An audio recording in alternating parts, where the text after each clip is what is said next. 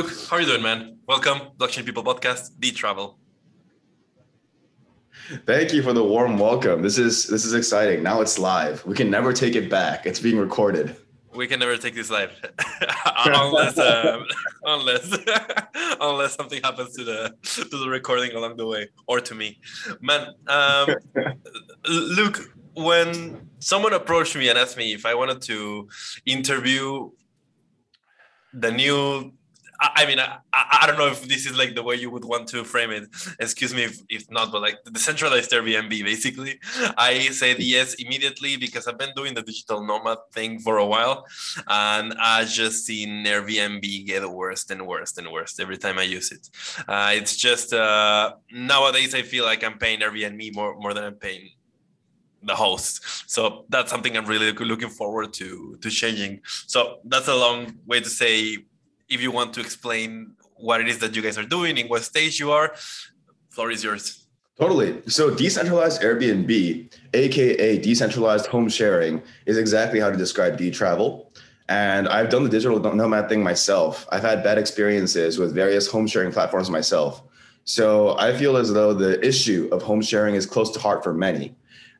We find that around the world, there are options. Let's not be dramatic. There's options. You can do couch surfing, you can go to hotels, you can go to motels, you can go to many, many places to stay and experience culture. But we found that there's a unique fit between home sharing and, for example, young people or business travelers, solo travelers, full-time nomads, people who sort of use travel as a means to make their lifestyles more interesting, or to live a lifestyle in which they're able to engage with people and not in their vicinity. So post-pandemic, we see that probably there will be pent-up demand for people to go out and meet their families again, re-engage their friends, go pay their respects to dead people, go and travel to the places they might never be able to go again, get that wedding done, which they were planning for years.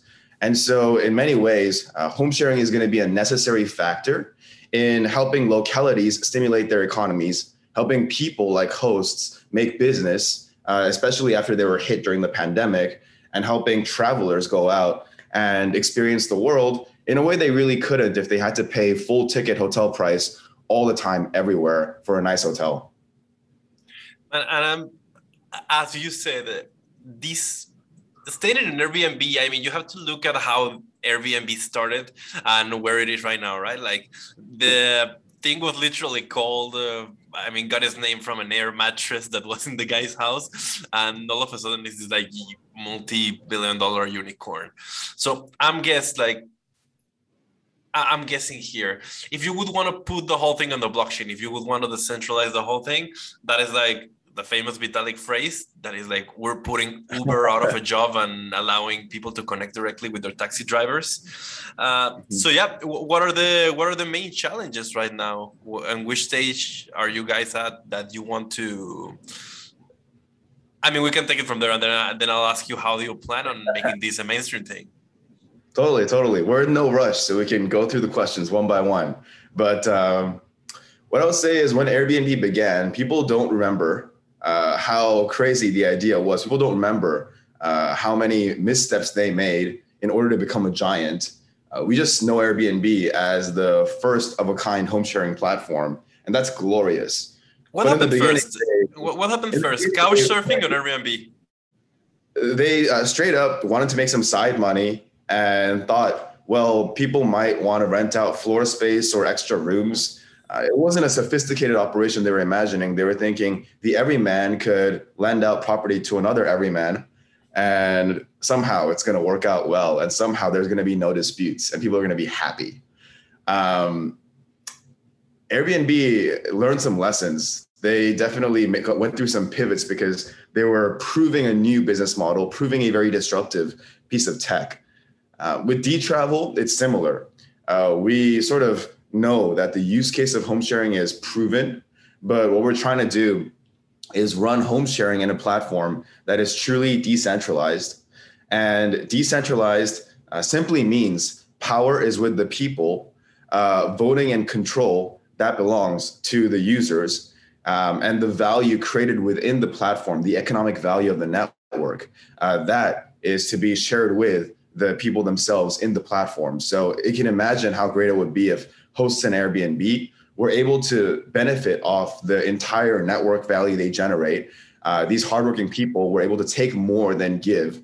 If these people were able to make decisions about their own policies, maybe even down to the local level, saying, here are the fees we believe are fair, here are the ways we want to run things in our unique locality. And of course, DTravel's bet is, as opposed to an Airbnb, which sits in a very swanky central San Francisco office, where they have dog treats and company meetings held at bars and pool tables in the rec room, and everybody gets a gym membership paid for, as opposed to a central firm where you need to foot the bill for a lot of overhead and help these people go IPO and then try to get the central shareholders to be nice to you. As opposed to that model, it's probably better to work with a DTravel model, which says everybody's their own boss, instead of shareholders being enriched by extracting from all the users who really generate value. Let's have every user considered a stakeholder, every user considered a controller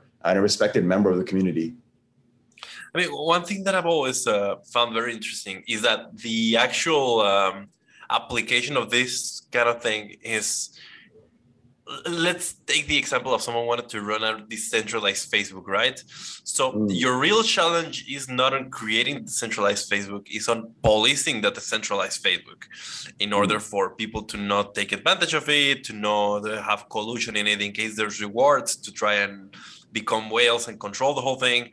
So what, how does the token economy play out in your version of what a decentralized Airbnb would look like? Totally. So first off, in order to host properties on DTravel, you have to have DTravel tokens, which we call TRVL.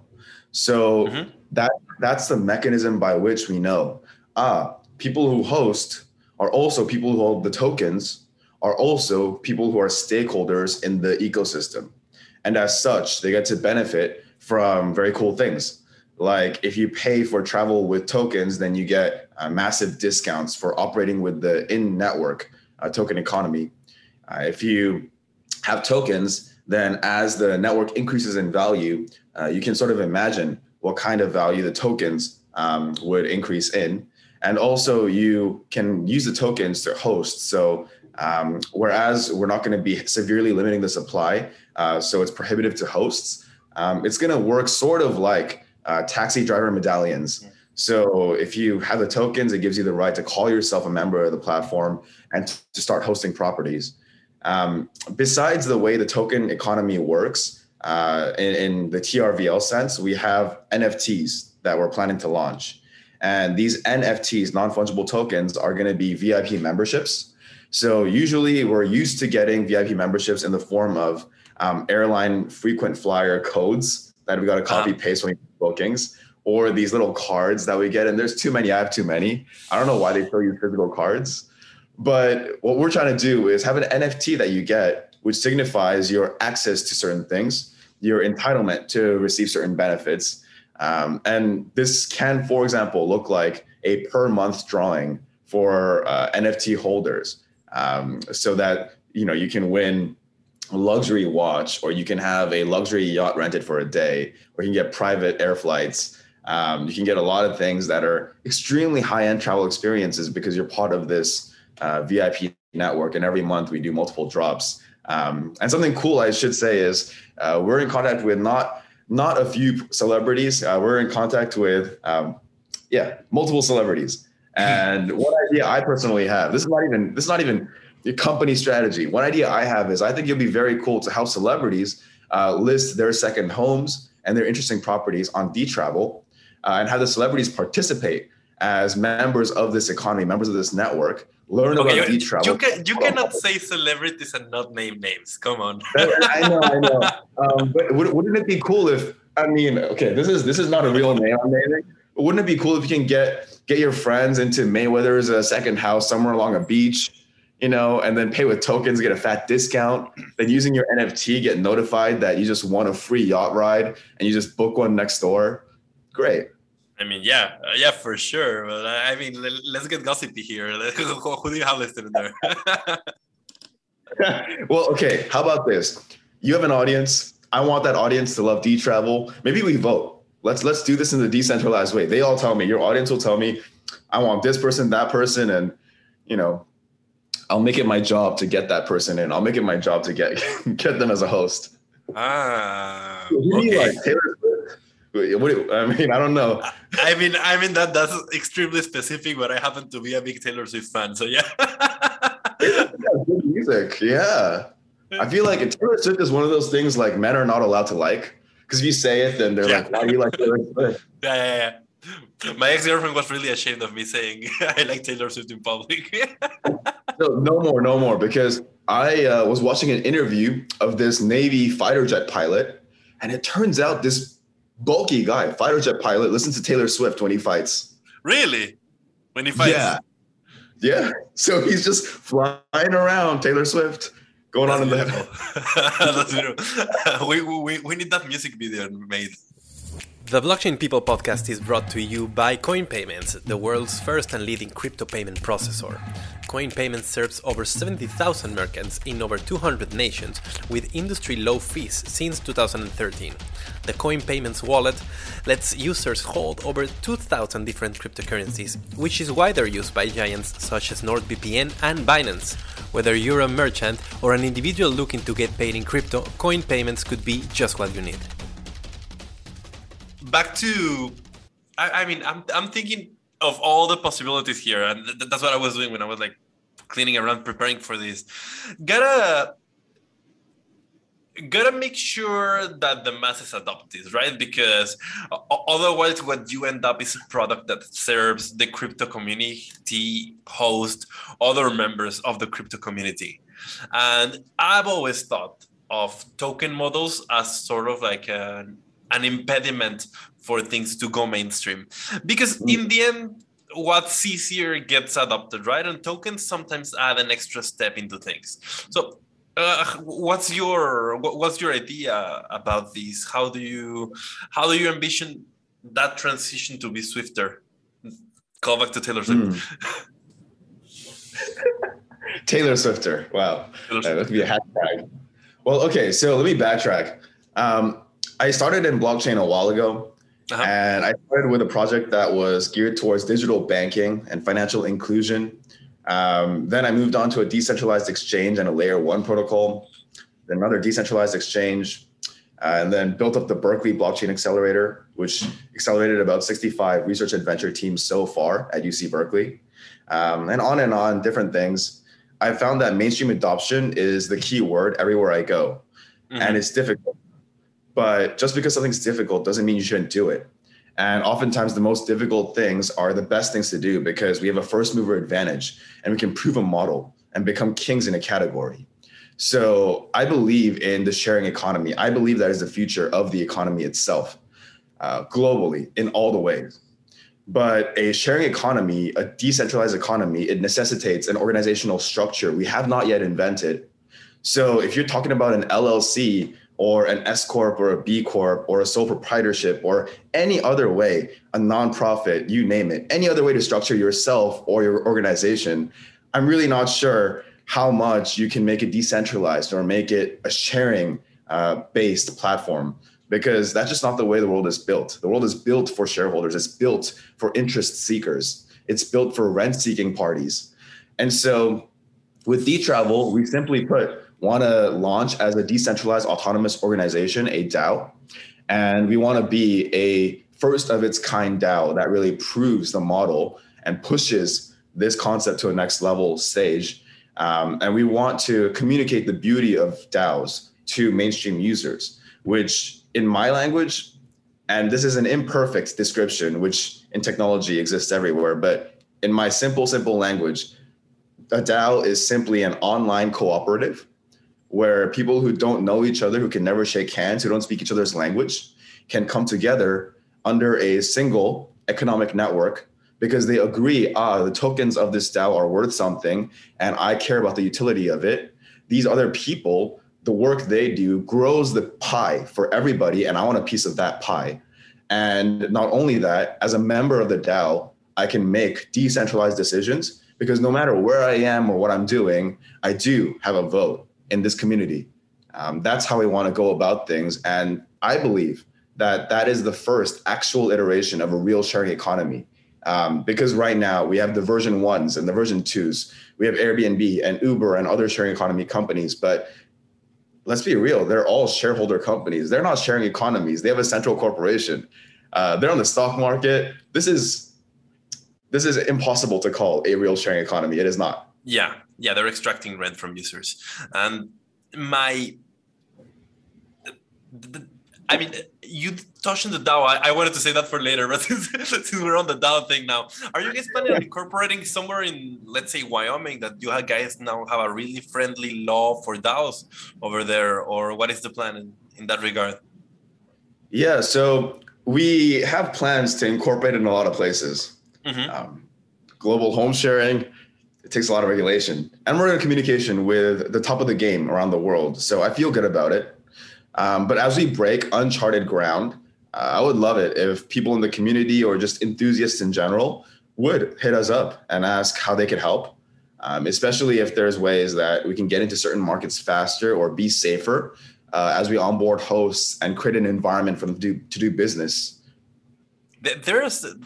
I had Alan White here. He's a data scientist, very interesting guy. He has worked with NASA, with bunch of, NASA, top of the game, if there ever was the top of the game. He was very interested in this Wyoming thing for DAO regulation, because that's exactly what you guys need, right? And that's exactly the framework that these kind of things need to exist in the real world. Your DAO needs to be able to go and to hire lawyers and to contract and to buy properties, everything that's necessary for you to actually exist in the real world. If you don't want to end up with a bunch of DAO members in jail, because otherwise that's exactly what would happen, right?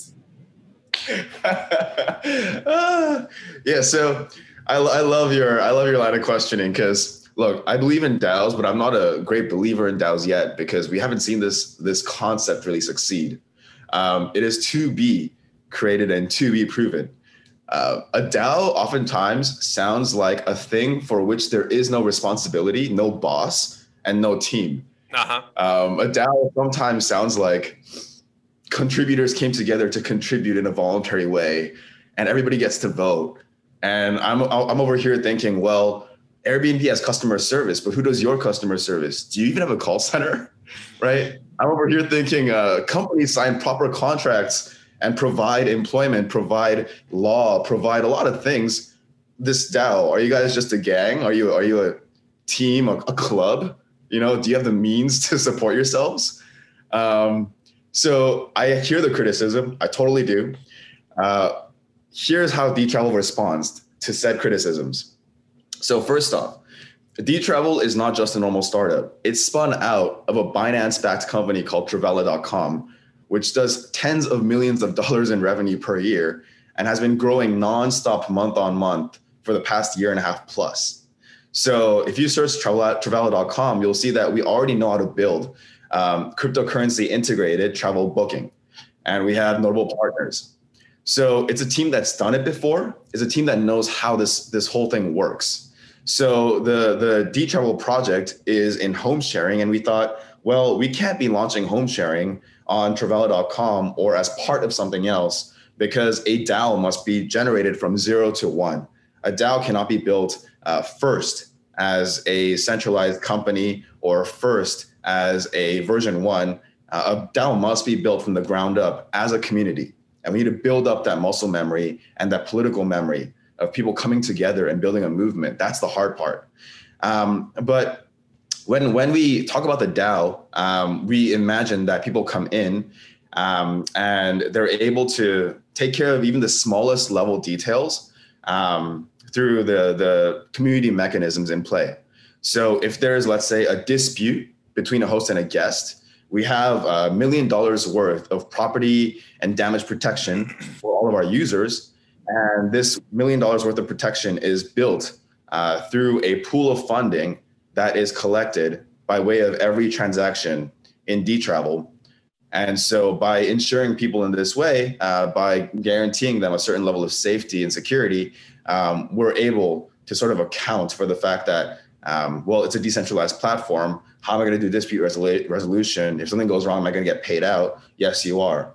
And the way that this can happen, there's many ways really, but one particular example that could show your audience an easy and simple format is, if there's a dispute, what we can do is potentially convene a group of volunteers or a group of people compensated in TRVL who are able to sit as jury members or reviewers of a certain case. These people can come to a consensus in a small discussion, maybe even remote, and maybe vote on the veracity of certain claims and also on the fairness of certain kinds of restitution. And so you would be able to then trust in a group of peers in good standing rather than a central customer care committee or a customer service department.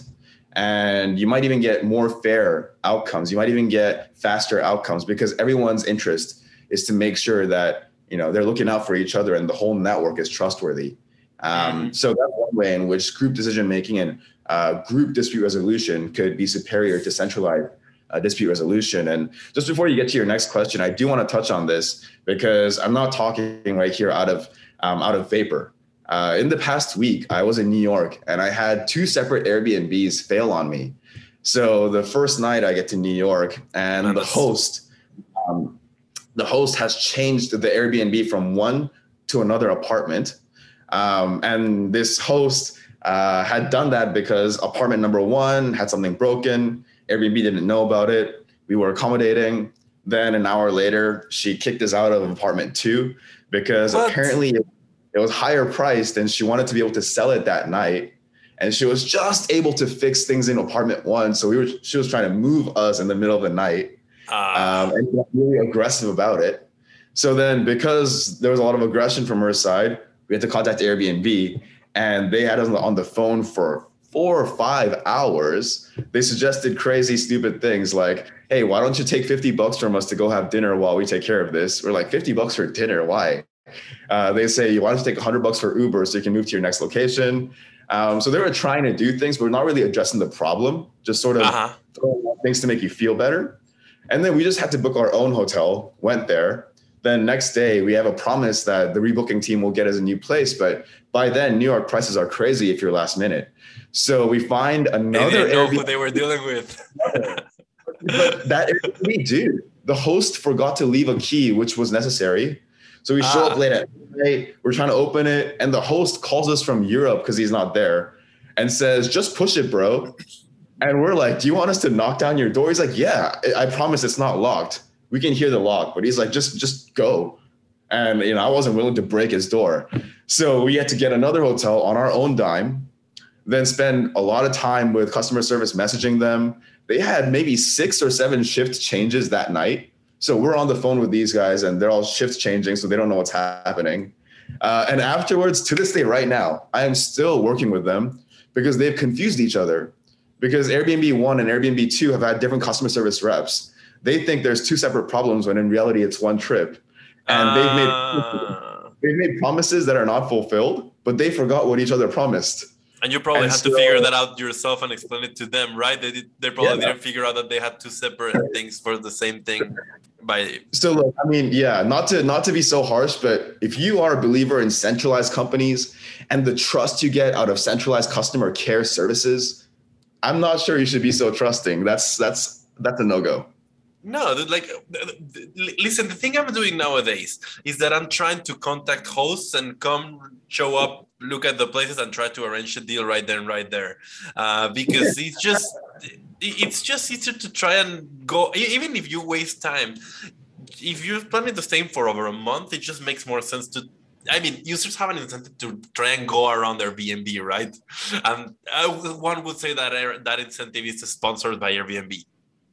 You don't want to get there, and things like what happened to you must be happening to a ton of people at the same time.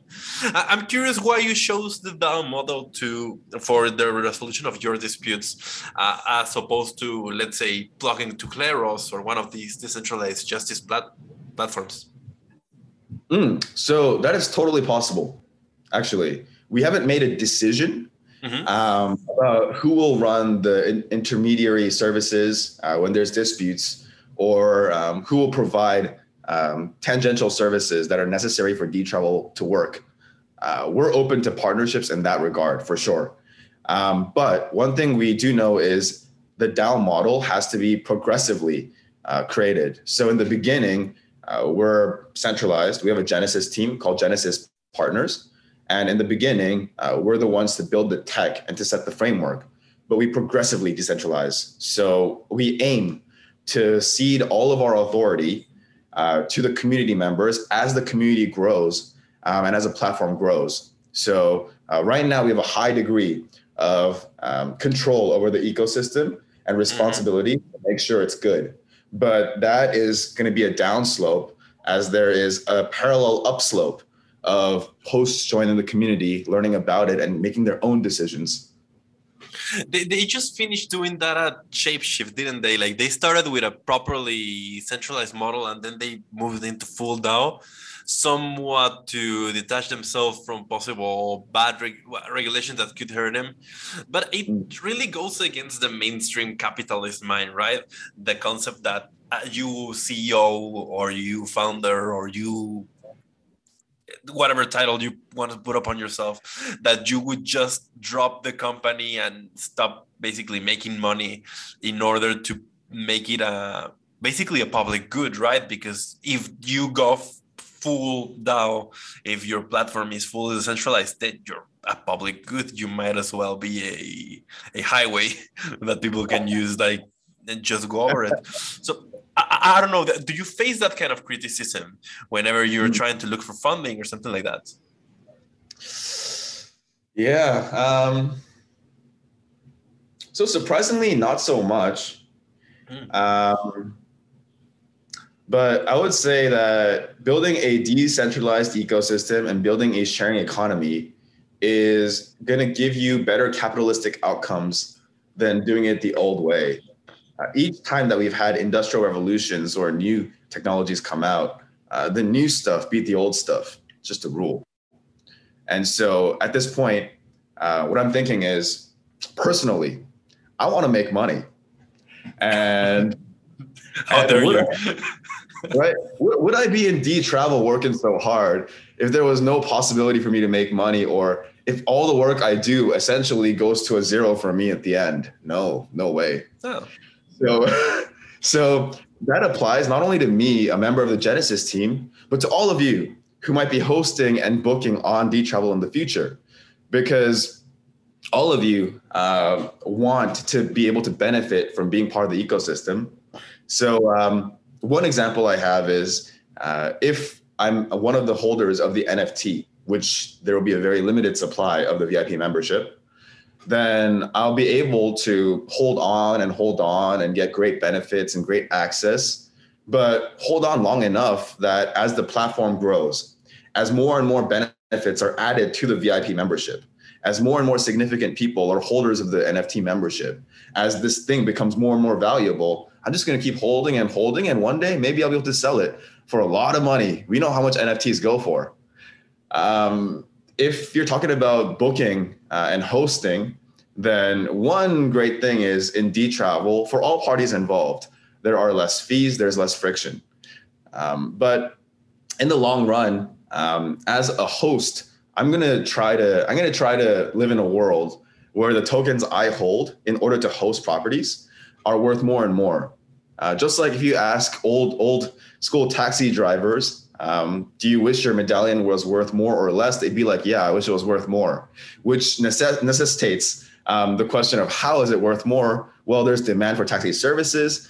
There is a limited supply of taxis. A lot of people want rides. The taxi company might be a dominant provider in that geography. I'm sorry, for those of us that are sitting in Argentina or Sri Lanka, what is a taxi medallion? Oh, it's just a little symbol of your right to be a taxi driver, and It's very expensive usually. Are those usually limited? Is there just a fixed number of taxi medallions? Very much so, very limited. And there's been scandals with Uber, for example, when the sharing economy took the rideshare market by storm, and then all these medallions became, pretty devalued and or worthless. All right. So, I mean, that has been the case for a lot of things, but would that kind of model apply to? I mean, I'm sure you're gonna tell me it does apply because you're doing it. But how does it apply when you would like ideally have an unlimited number of houses in there? What do Or you am I mean? looking at it in the wrong way? Yeah, if you want to have like an unlimited number of houses listed in your platform, I mean, doing NFTs that are limited, that sort of like defeats the whole purpose, doesn't it? Or am I just looking at it the wrong way? No. So home sharing necessitates that as a host, you hold TRVL tokens, Right. but the VIP membership is separate. The VIP membership is denoted by NFTs, limited NFTs, that are purchased by specific numbers of people. Okay. And what are the benefits that come from Floyd Mayweather buying his his VIP membership? Sure. Well, look that we're moving to more manly celebrities now. Yeah, totally. Oh, Mayweather's a good celebrity. Absolutely. Actually, when I was thinking about celebrity second homes and experiences, Mayweather was my top choice. Mayweather or McGregor, but I think McGregor is a bit more controversial. He's Yeah, more as of a a fighter. hostile guy, isn't he? Yeah, I'm not sure if I'm in McGregor's house and I do something wrong or I break something by accident. Who knows what happens to me? No, he doesn't look diplomatic. That's for sure. No. Yeah, no. Yeah. So let's see. What was the question? Now I'm thinking about McGregor. I just played KO against Cerrone, and that KO was amazing. Yeah. Man, it's just sad how he broke his ankle like that. Like he's like they would say that the guy who kicked him was the one like responsible for weakening it, and then when he just put weight on it, the whole thing ended up collapsing. But it was just sad to see it like that, and then how he completely lost his composure over there. But it doesn't matter. We're not on the UFC podcast. We're on the. I was asking you about the benefits of being a VIP. Totally. So as a VIP member, you'd be able to get monthly entries into great reward drawings for private jets, private yachts, extremely cool travel experiences, luxury hotel and booking stays. You'd be able to go out and potentially have other benefits that we roll into the NFTs. This could also include airdrops of tokens in some form or another. So the NFTs allow you to participate in monthly drawings of very, very high quality, very, very big ticket perks. And you can sort of imagine that as more and more perks are added onto the NFT benefit list, the chances of you winning something and also the chances of you benefiting since the NFT goes up in price, it all increases. Mm-hmm. Would you be at all worried about the liquidity on the NFTs? Because I know that's a big thing that's being discussed right now. I mean, some people believe that it's all right that these tokens are selling for $69 million or whatever, but that most people would not be able to sell them back.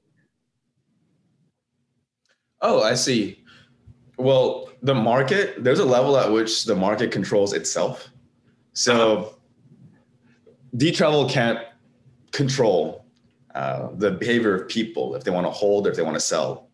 And in an extreme case where someone decides the DTravel NFT is worth, I don't know, $100 million, well, I guess it'll be very hard for them to to make a margin on that unless someone comes along and thinks it's worth 120 million. Right. Is there any?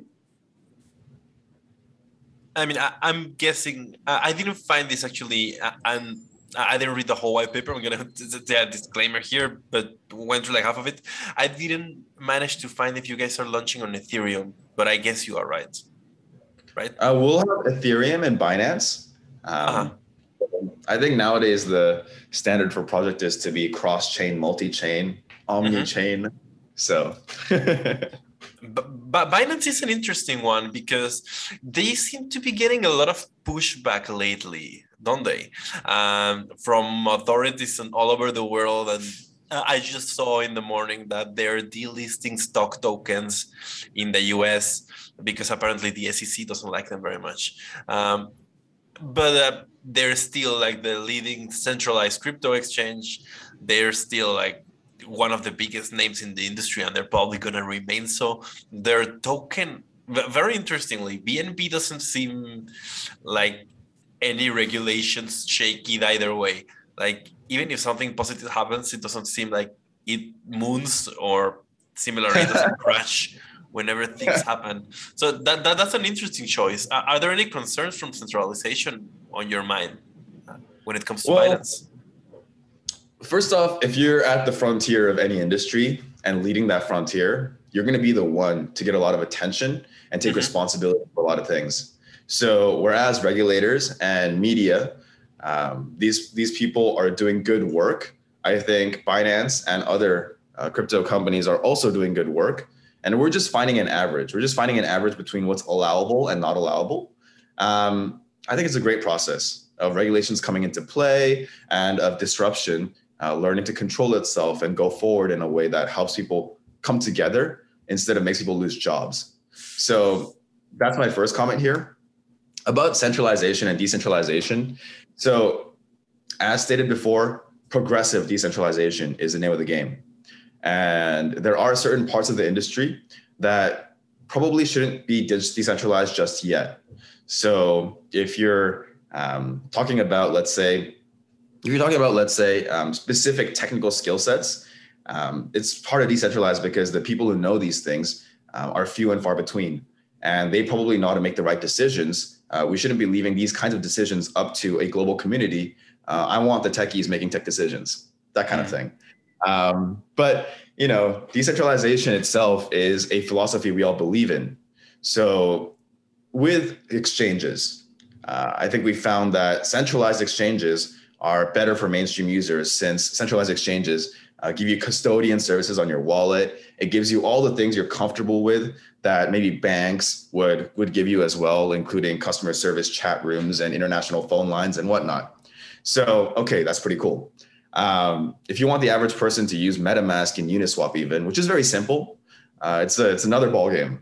So I'm just going to say we need centralized exchanges. They are pretty much the financial engines of everything that happens in crypto right now. Of course, there's other exchanges. Of course, there's protocols. And of course, Ethereum runs a lot of transactions and DeFi apps. I get it. But centralized exchanges, people sometimes knock on centralized exchanges because they're like, oh, that's antithetical to blockchain. It's not decentralized. Look, without centralized exchanges, we would be nowhere right now. Yeah, and if you look at local Bitcoins and you compare it to trying to get a deposit into Binance, there's no wonder at which one the person that's not too much of a crypto anarchist is going to use, right? Like at the end of the day, you need friendly interfaces, and centralized projects need they have an edge when it's over decentralized things, just because they have the capital to go for a lot more things, which is why a model like yours, where you go for progressive decentralization, I think makes a lot of sense for most things at this stage of the development of blockchains and adoption. So what are do you have let's call them milestones for your decentralization as you go through time? Or how do you mark that progress? Yeah, so we can go into detail on this, but let me start from the finish line backwards. Okay. And the finish line is a very beautiful place because I believe that a decentralized economy, a sharing economy, is more resilient and unbeatable at scale compared to something centralized. At scale, I happen to agree. Yeah, it is impossible for a company or corporation with some leader sitting in Silicon Valley to make relevant decisions for all of the markets in the globe and all of the communities, and to respond in real time to a changing planet. And so I think at scale, this corporate home sharing market does not work. And we've seen that breakdown with Airbnb and especially with the pandemic. So that's one opinion. In the beginning, though, centralization is very helpful because you can move very fast if you have a unidirectional and highly controlled way of moving forward. If you don't need to reach consensus about things, or you don't need to think about a complicated organizational structure at the end, you can just pretty much focus on the bottom line and move forward. So again, that's just another opinion of mine. But with DTravel, the beautiful future, it looks like a future in which DTravel is unbeatable, much the same way that Bitcoin is unsquashable. Because even if you destroy these records of Bitcoin, even if you go out and try to snuff it out, well, if there are records anywhere in the world, if some part of the network is not amputated completely, then the data about Bitcoin, the transactions, the ownership information can all be spread out again. So it's this unbeatable currency that I believe no government can really snuff out, because there it is in the code. It's immutable. Yeah. And so with DTravel, I find a similar situation where, let's say regulators around the world do different things, and competitors around the world do different things, and situations around the world change, hosts and guests around the world have different preferences. So many things are happening all the time. Well, it's not going to be a matter of central direction and planning. It's going to be a matter of those pockets and communities deciding what's right for them and deciding what's sustainable economically, proposing and voting on these things with checks and balances, of course, and being able to self-mutate throughout history. So if someone asks, where do we attack if we want to beat DTravel? Well, who do we take on? It's going to be a very hard question to answer, because here we all are, and we all make our own decisions. And if you try to attack in a certain way, they're going to respond independently over there to meet you, which might not be the same response you get in another part of the world. And so to try to beat a truly decentralized sharing economy where we have the faith and belief of people, it's pretty much impossible in my mind. No, you can't. And I've sometimes wondered about how would an evil DAO look like, or if a criminal organization or a terrorist group or whatever wants to go DAO model, that would also be pretty hard to crush. And that's just a thought of it I had on my mind. I don't necessarily want to talk about that right now. But moving backwards from that beautiful finish line, so what do the intermediate steps look like? Yeah. So we're on the back of coffee now. Yeah, we're on the back of coffee. So there's just a set of bullet points, really. Right now, we are acquiring hosts and properties, because without building supply, how can we meet demand? So we're acquiring hosts. If you want to host and pay less to the intermediaries, make more for yourself, you come to us and register with us. I promise you'll at least be impressed by the way we do things. And I believe that you're going to be part of a network that does thrive, that does business, and that does work better for you than what you have had before. So that's one, hosts. But soon we'll be launching our token, TRVL. And so TRVL is going to be a major cryptocurrency. It's going to be a top tier cryptocurrency because of all the backing we have and all the affiliations we have and all the product that we've proven we could build. So that is going to come out, and it'll be very exciting. We also will be launching the NFT VIP memberships. We're thinking right now the number is something around 500 for the initial batch. So it's going to be highly limited in supply. And the benefits I just spoke about in this podcast, those benefits are not all the benefits. They are just the starting benefits. So the NFT will continuously have more perks and benefits added for the entire length of DTravel's existence. Then booking platforms will go live. So booking accommodations, that's going to be possible in cities and regions where critical mass is reached. So we want to make sure that as we launch specific pockets in this planet, people can look at a map and say, there's a lot of options for me, and I can pick something I like with DTravel. And to play this game, by the way, we've signed up over 200,000 property listings in the first 30 days alone. And how we did that was by partnering with major organizations and other travel agencies. So we can do calendar sharing and we can do property home sharing. So we're actually not thinking of a zero-sum game here. I think people think of the world as a zero-sum world, but no, we want hosts to host wherever they like.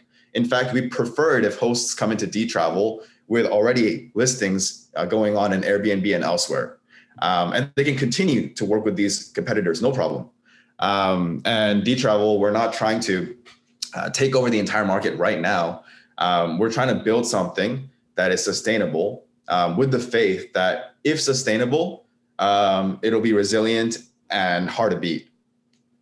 And how does that process?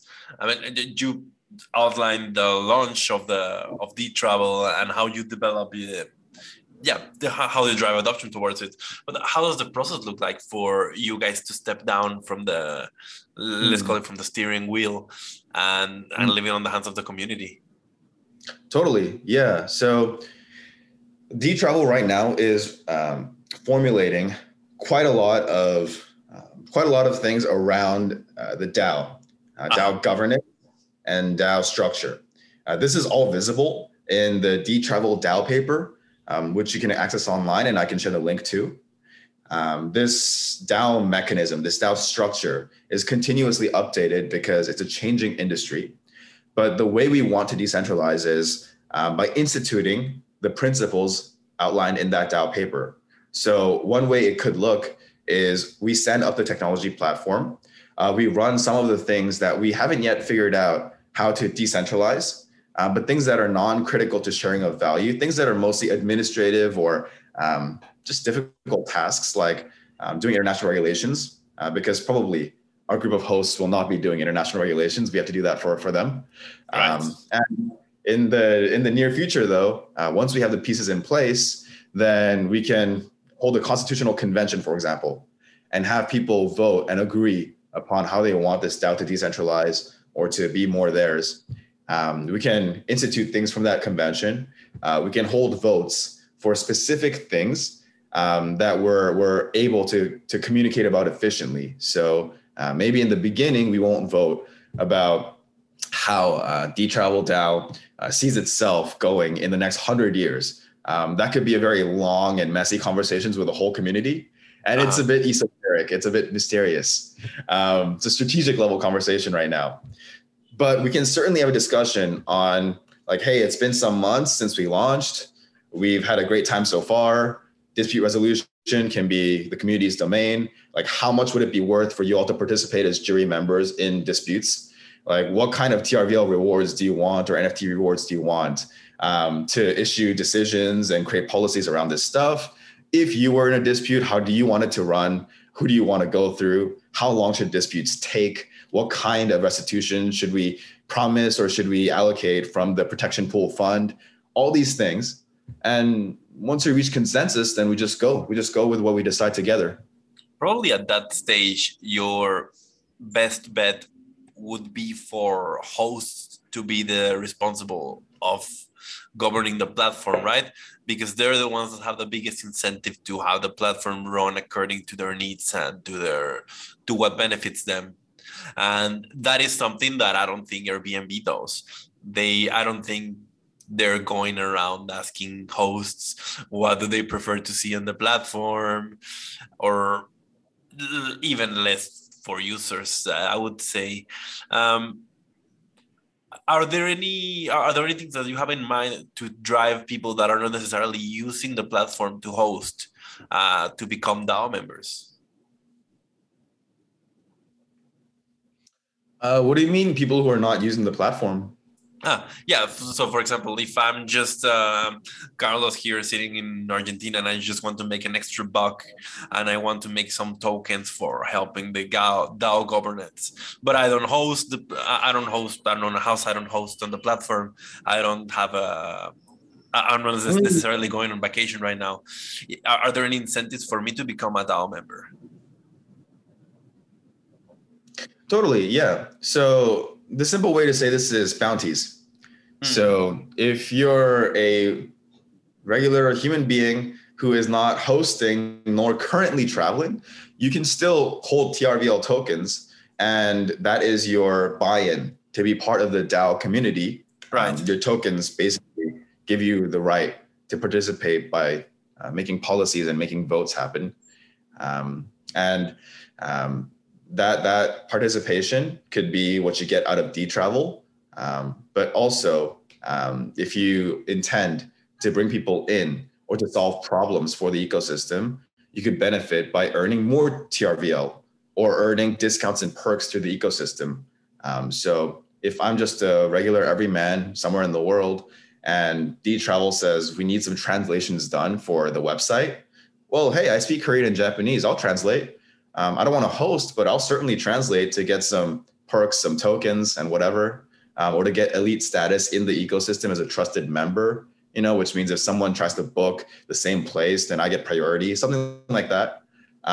So, as a non-host or a non-guest, there's a lot of ways to participate, I would say. I would wonder, because I hold quite a bit of Uni tokens. I'm a fan of Uniswap. I use it a lot. I have to think that I'm a big believer in network effects. So I really believe that this is not financial advice, guys. But I really believe that the leaders eventually end up swallowing the others, unless the others are offering something big enough or new enough that it sort of like creates its own niche, right? So in that regard, I'm a big holder of BNB and Uni. Like, I just think like the number one centralized exchange so far has been proven to be unbeatable, and same goes for the number one decentralized exchange. And you go through the Uni governance platform, and it is mysterious, like you said, like the way Uniswap is very clean and very neat, and it's one of the best user interfaces. But once you go to governance, it's the Wild West, and you're on Fortune, and you get the feeling that this is how things actually look down in a company as well, right? Like, deep down, everything has to be a mess in order for decisions to be made. And in Uni, that is part of that. There are sometimes like these community dramas, like the one that where they're going right now with Nick Carter on all these. I just wonder who's got the time for that, right? Unless the DAOs are paying people enough, which they currently aren't. Right now, people are doing it out of passion. But we have to move through a paradigm where people can work for DAOs and can work in DAOs. And that's going to be a whole social movement that's going to take a lot of time. Is there anything that interests you in this regard, or anything that you're paying attention to when it comes to the emergence of DAOs? We're seeing so many DAOs this year. Totally. Well, DAOs are like political organizations, and there's a social contract. So based on the quality of each individual in a community, the level of trust and the level of satisfaction among members, it can differ. Meaning, with the vote, there are some comments in the US, for example, that we should allow 17-year-olds or 18-year-olds to vote. Earlier as well, because they have opinions too, and they can contribute to society. Then there's another argument that says, well, these people are not experienced in life and they might be irresponsible. Who knows, really? We haven't tried it yet to allow 13-year-olds to vote. But the presiding wisdom for a year, see where it lands. Yeah, we'll see what happens. Really, we'll see. Maybe they'll vote on TikTok, but the presiding wisdom is that it's probably not a good idea, because these kids, they're concerned with their fashion sense, not with the state of the global affairs. But then if you look at the US Army, so a friend of mine, his name's Alex Pruden, he does crypto investing with A16Z, but before he was a VC in crypto, he was a Green Beret. And I did a little research into his work, and it was very cool because as an Army Special Force soldier, he was assigned to these 12-man units, which he led. And 12 people is very small in size for a military unit. They'd be brought out to all sorts of places to do work independently, and to uphold the intent of Central Command and to uphold the values of the United States in places where you just couldn't communicate in real time. You just couldn't have discussions and elaborate systems in play. So they were given a lot of trust. And there's many of these 12-man teams around the world. They're called operational detachments. So whether they're trained in Arabic and work somewhere in the Middle East, or trained in Chinese and work in China, it doesn't matter. They're afforded a lot of authority. They're afforded a lot of control. At the same time, they know that they're part of the same whole, and they have power because they're part of this same whole. And so I think with D-Travel, or with a sharing economy, or with a decentralized autonomous organization, we can think of it as a bunch of teenagers voting for national elections. Could people really govern themselves? But I don't believe that's a great way to look at things, because we're dealing with adults here. We're dealing with hosts of real properties, and we're dealing with travelers who probably have the wherewithal and the brain power to get themselves to places and to deal with bookings and to have actual money to spend on these experiences. So I'm going to bet that decentralized autonomous organizations look more like a lot of special force operational detachments, 12-man teams everywhere in the world who work really well together, who uphold the same set of principles and values, who are actually more sustainable, better equipped, and stronger than the rest of the militaries in the world. And they sort of have the autonomy to make decisions and to make the best course of action wherever they are for the situation they are at. There's also, Vitalik put out this article last week or this week, or very early this week, if it wasn't last week, about coin governance and coin voting. Because the main issue that he brings up is that currently all the DAO models are focusing on, you have coins, you get votes. And those systems are easy to manipulate by whales. Is there any way that you're planning about going on DAOs that it's not directly one coin, one vote, or are you trusting that model? Absolutely. So one coin, one vote is a simple model. And there are cases when simplicity is best. If I need a wrench, I don't want to use a multi-tool. I just need a wrench. But in general, it's important to separate relative voting power or stake and your role in the ecosystem. Meaning your role could be hosting, which means you're the highest priority demographic in D-Travel, and your every word means quite a lot to us. If you're a guest who just nomads all the time, then clearly you're basically paying rent wherever you go. True. You know, you should have a say. If you're someone who participated in many a dispute resolution, then you should probably be considered a better dispute resolver and accordingly be treated better or with more weight when it comes to issues that we're discussing in D-Travel. So your role and your experience level does play a part. It must. In my mind, that's why I ask you this question as well, because I think if there is a case where you can have very easily separated tier lists when it comes to priority and when it comes to voting power, is precisely this use case, or decentralized Uber, or decentralized things in the real world. Because obviously, if you went out of your way to have a house, I mean, you have as much skin in the game as anyone could really have, right? Like, people are not just gonna gamble or play Russian roulette when it comes to their houses and the way they're letting others into their property. And similarly, they could very easily drop the system if the voting structures, or if the votes are not swinging their way, basically. And it gives them an incentive to be involved and to try and steer the community and to try and push for initiatives that they think they're worth it. So let's agree that those kind of people are going to be on the top of the hierarchy for various reasons. And then I'm just wanted to brainstorm with you. How do you decide who's worth more in the other? Are there different ways where you could value different types of travelers differently? You mentioned digital nomads, which is a very good one.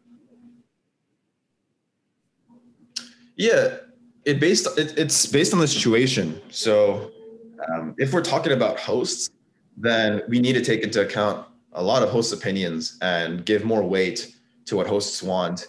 If we're talking about other things, then similarly, we would prioritize the opinions and the votes of different demographics.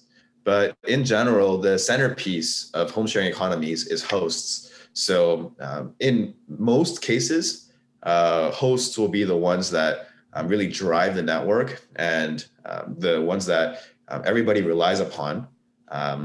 But the mechanisms are to be determined, and that's part of the exciting work we're doing. But for example, to give one example, I see a situation where, if there's a need in the ecosystem, if there is a need to figure out some problem, then a group of people could come together and throw out a challenge or a problem statement, and they can all stake however much tokens they believe it's worth it to them to solve this particular problem, and maybe be compensated in the back end for having provided that support. But essentially, we would be able to have someone else come in and say, oh yeah, if 6 or 7 hosts want to allocate this amount of stake towards me or transfer this amount of tokens towards me for solving a certain problem, then I'm cool with that. Actually, do you want to make it a recurring task or a recurring action? Then now we have actually an in-game economy or an ecosystem service provider relationship. And that could be a beautiful way to run things.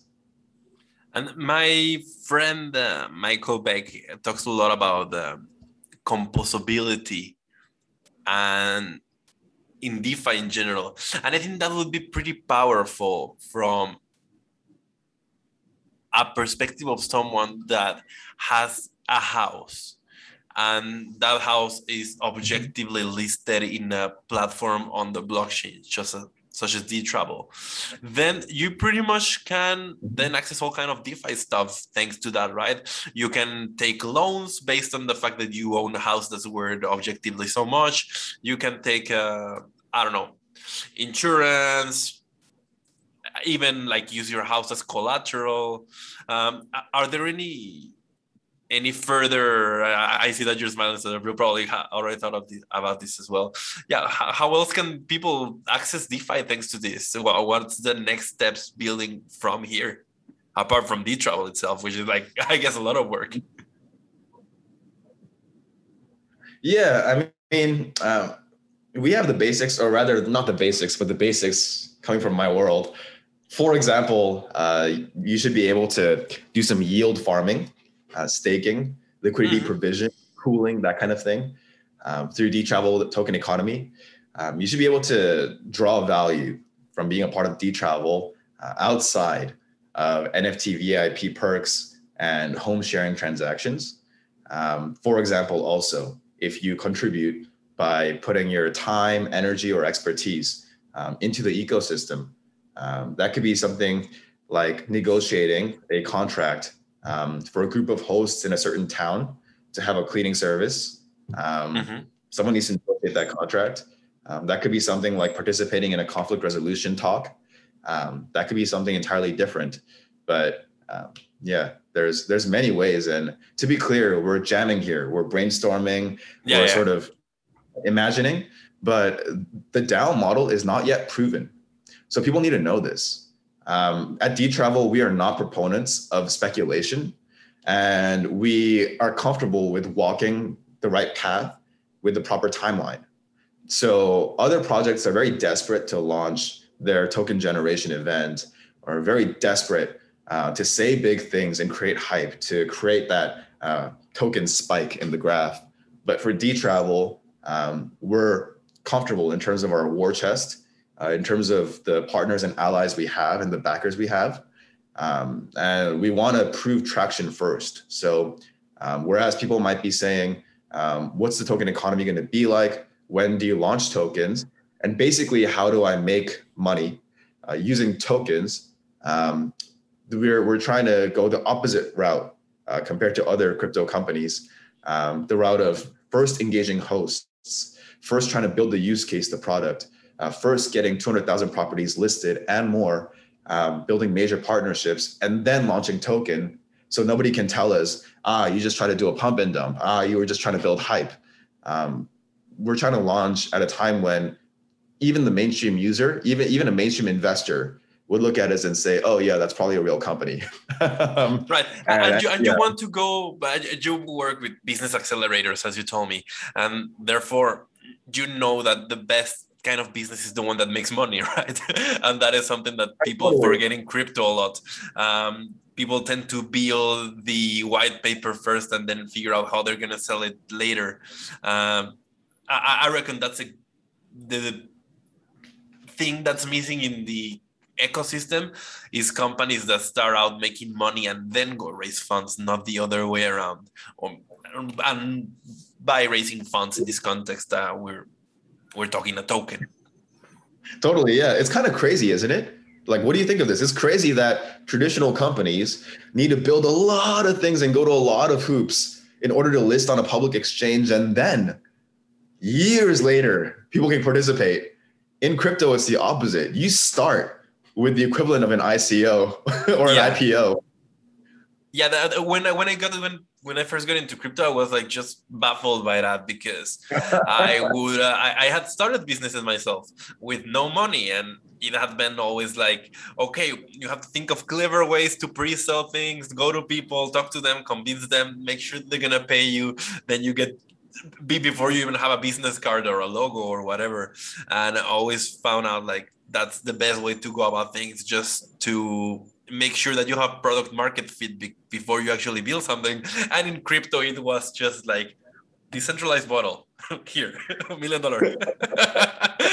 Yeah, totally. It's kind of scary sometimes to think about that. So you're looking for hosts to join the platform. You're that's the big CTA on your website, and I reckon that's what you would want to ask the audience if they could be interested in this as we start wrapping up. So yeah, where can they find you? What would you like them to do? Totally. So I invite hosts to enter into an open relationship with us, DTravel. You can host anywhere else you like and do whatever you like, but you can simply be on DTravel's list. If you're one of the early hosts, you'll get free tokens as a reward for being an early bird. You'll also get to be a part of our ecosystem when it launches, and we'll prove to you, hopefully, that you make more than you do in other platforms using DTravel. As we decentralize, as we go into the DAO model, then as a host, you're going to start to see more and more control being ceded from us to you. And eventually, you're going to be able to have a community and an ecosystem that you can call your own, where you don't answer to some group of Silicon Valley techies in Market Street in San Francisco, where you don't use your home to basically generate transaction fees to pay these executives and to make stock prices go higher. You're really doing work for you and for other ecosystem members. So that's what DTravel offers. And that's it. And they're trying to kill the middleman. And in this podcast, we're always going to support that. So look, thank you very much for coming here, man. It's been a lot of fun to talk Taylor Swift with you. Yeah, you as well. Let's do this again. When the token comes out, it'll be so exciting. Let's do this again. And I mean, I always like to offer these and put you on the spot a little bit. I hope to have you here in a year or so to check up on your progress, man. It'll be really exciting to see how you guys are doing. Yeah, definitely. And if you make it up to Miami, San Francisco, or anywhere in the US, really, let me know. I'd love to take you out for a beer. There's a lot of people in the industry, and I think the industry needs more integrity and more truth. So those who are trying to spread the truth or achieve the big dreams of our industry, but do it in a way which has integrity, these are people I think we need more of. We definitely need more, and we want to hear from you if you made it this far up on the podcast. So if you're still listening to this, please leave us a comment, get in touch with us. We're, as you can see, pretty open. So thank you very much, and bye-bye, everyone. Thank you.